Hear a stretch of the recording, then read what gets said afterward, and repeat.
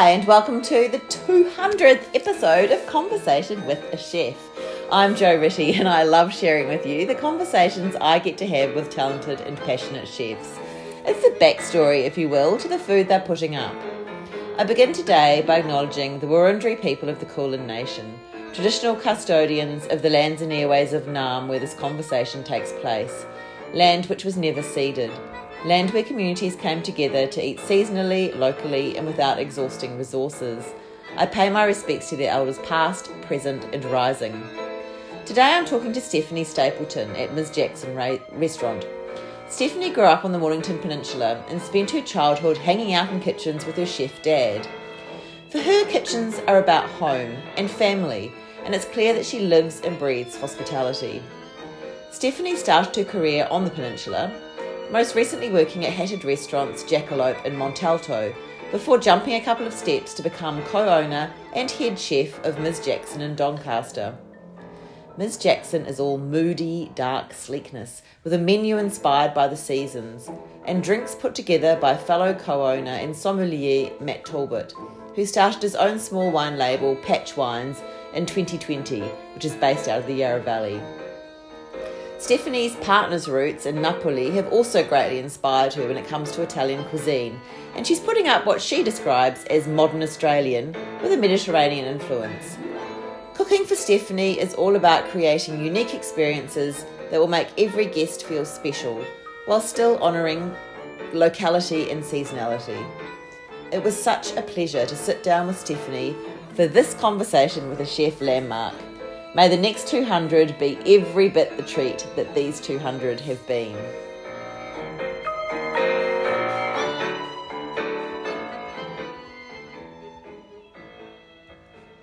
Hi Stephanie, how are you? Nice to meet you. Nice to meet you. It's great in here. Beautiful, isn't it? Yeah, it's really nice. Is that a whole wine room? Yeah. Lock myself in there sometimes. I just heard a news story about someone maybe in the States who got locked in the safe of the bank overnight, and despite everyone's best efforts, they just had to wait until it opened it the next morning. I'm like, if that was wine. I would drink it all. So you've been open a year, is that right? 12 months. Yeah. 12 months we've been open, yeah. Congratulations. Thank you. Awesome. Thank you. Yeah. Yeah, no, slow start, but starting to pick up now, which is really good. Yeah. I mean, being out in the suburbs is not a bad thing. No. So it's interesting because I teach at Camberwell Girls, and one of my colleagues a few years ago kept telling me about 095, and I was like, I actually still had never really had, and I'm like, oh my god. So tell me the story about.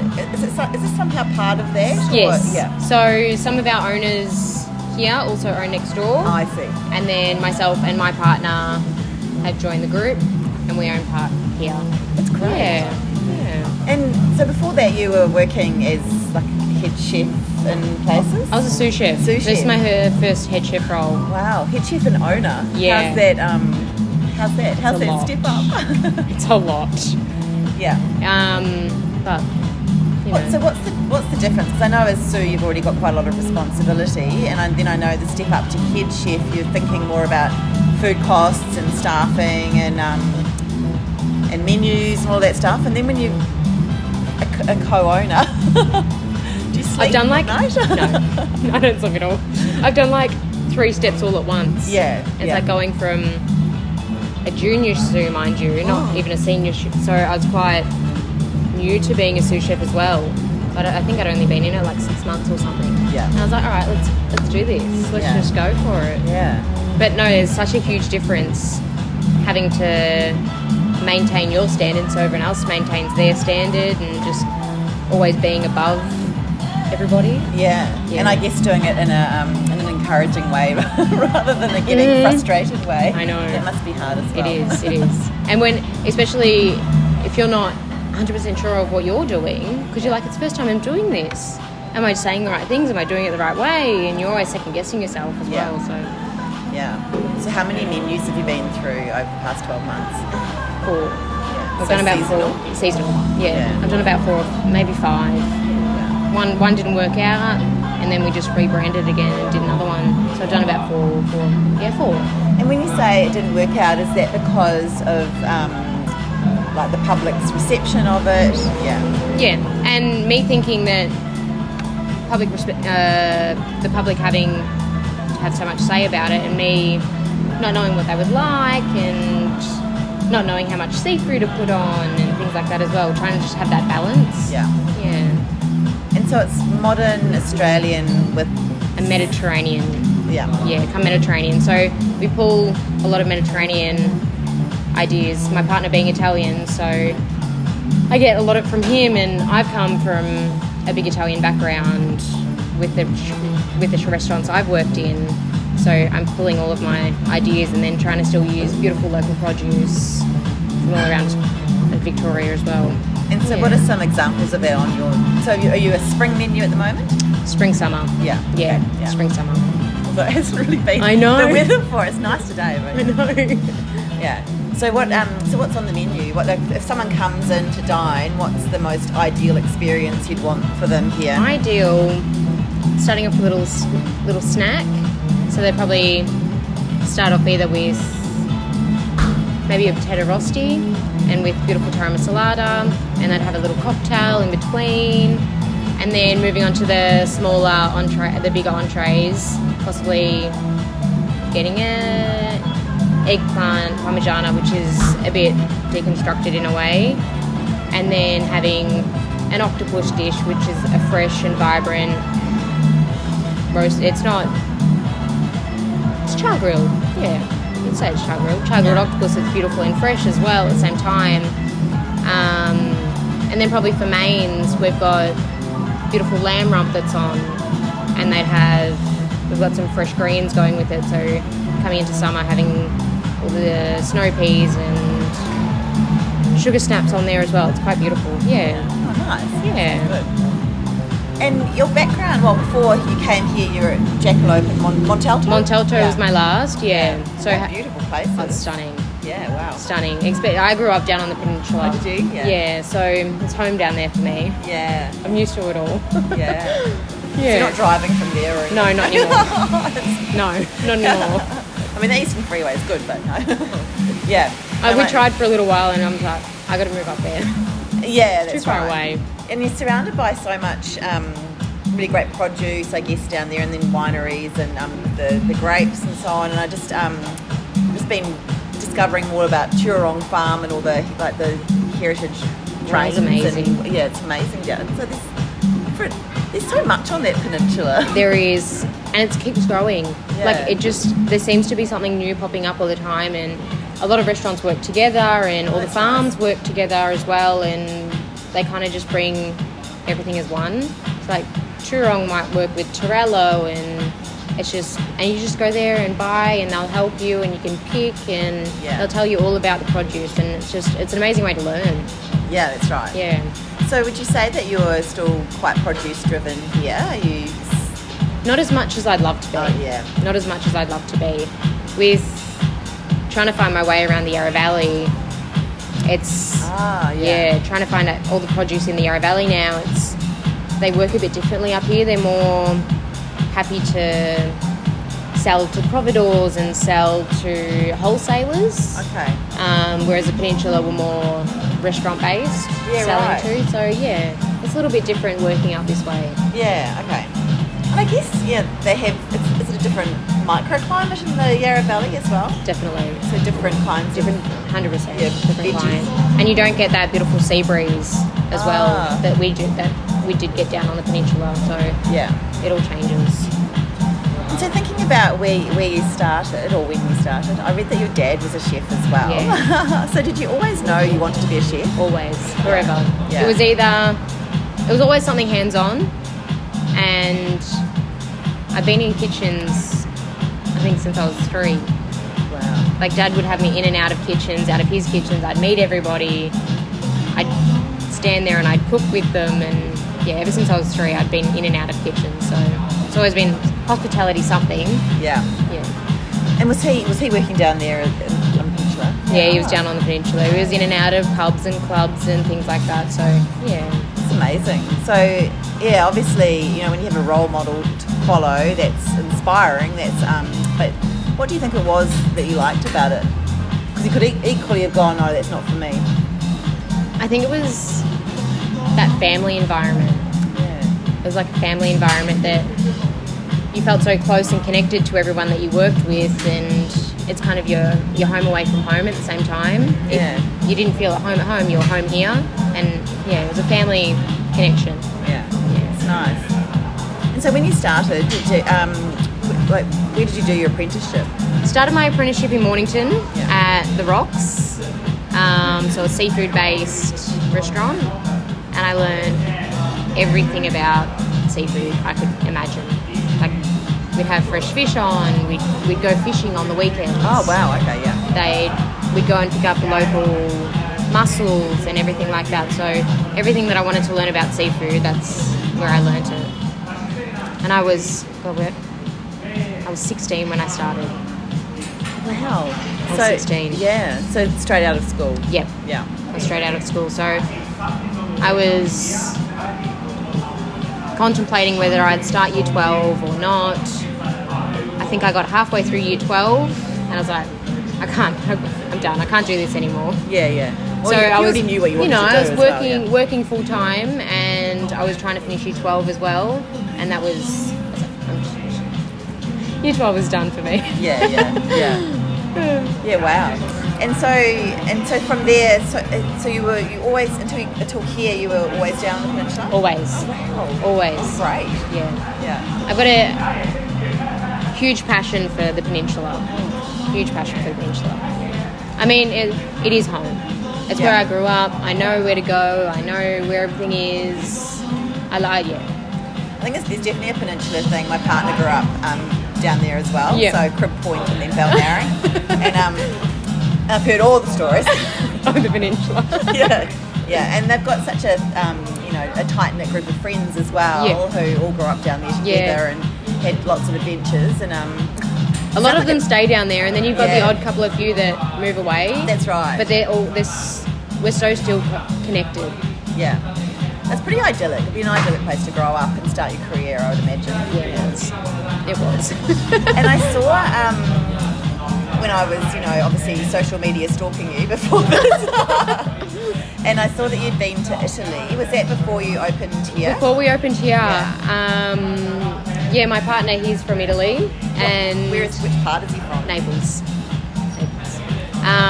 So he's fresh off the boat. He's been here about 5 years now, and I hadn't been back to meet his family yet. So I got to go and meet his family and eat all the food and just see how they live. Yeah. And were there things there that you've brought into your cooking? 110%. Yeah. Like the way they eat, and it's just it's very interesting, like the way they eat and having their antipastos, and then they go into their pastas, and then they have their meat. I would love to base the menu off that, like obviously starting with your snacks, then your entrees, and then you'd get a pasta in there as well, and finish with your meats. It's a really nice way to eat, isn't it? Because it slows everything down by separating things out. You're really concentrating on each set dish. Of flavours, Yeah. And it's nice to sit around the table for It is. a period of time with your friends or family, isn't it? And I think sometimes we forget that, or it's not part of our culture. No. So, yeah. We're just, sometimes I think, whether it be the Western, we just get up and go and we eat and finish. All right, let's go. We're done. We're done eating. But I think taking it slow and really enjoying what you're eating and enjoying with who you're with as well. It's not just about the food. It's about who you're with as well. Yeah. I think it's really beautiful. Yeah, absolutely.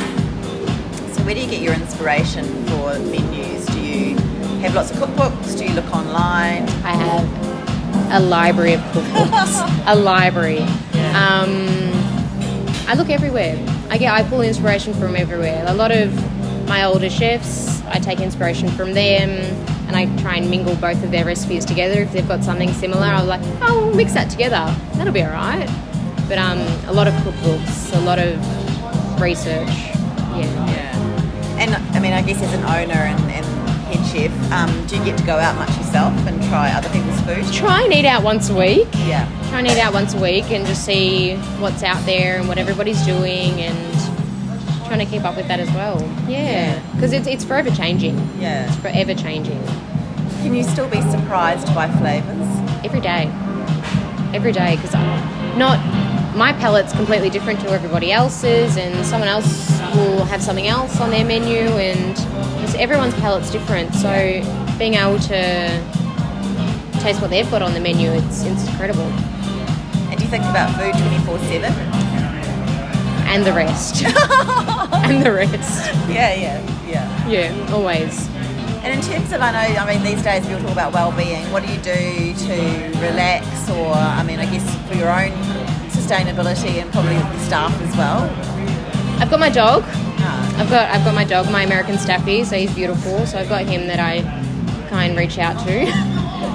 And when I can, I get Dad back down to the peninsula, and I try and take those. When I am doing the research and development days, I try and get out in the fresh air or things like that as well. Yeah. Nice. And do you think things have changed? So when you were 16 in the kitchen down there, I hear a lot of stories about how hard it has been for women in the kitchen. Do you think things have changed? I think right now there's a turning point. Yeah. I struggled when I was quite young, being a female chef, trying to jump into the boys' club, I guess, and having to talk the same way that they talk in kitchens, and it's a boys' club. There's a lot of kitchens that have just that mentality of being a boys' club, and there's a lot of women trying to change it. There's so many female chefs at the moment that are doing incredibly and just trying to change the mentality of females in kitchens. I mean, pastry, I think it started with pastry chefs because there's so many female pastry chefs.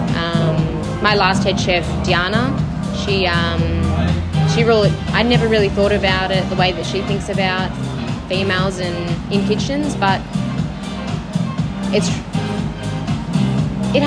changed a lot, but it's still not there. There's still a big boys' club around kitchens and hospitality.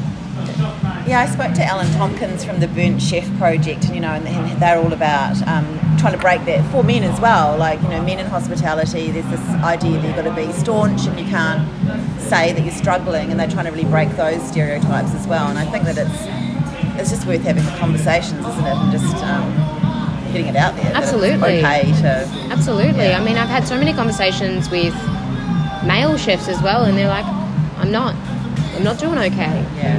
And, you just have to try and take into consideration them as well and trying to make it all work. Yeah. So I guess what would your advice be, maybe to your younger self or maybe to a young person who's starting out as a chef, what would your advice be?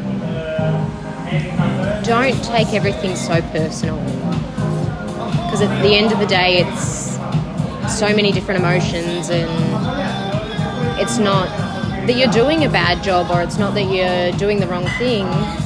It's nothing personal. There's nothing personal to it. There's just a little bit of perfection in some chefs. We're perfectionists and we're control freaks, and there's nothing wrong that you're doing at the end of the day.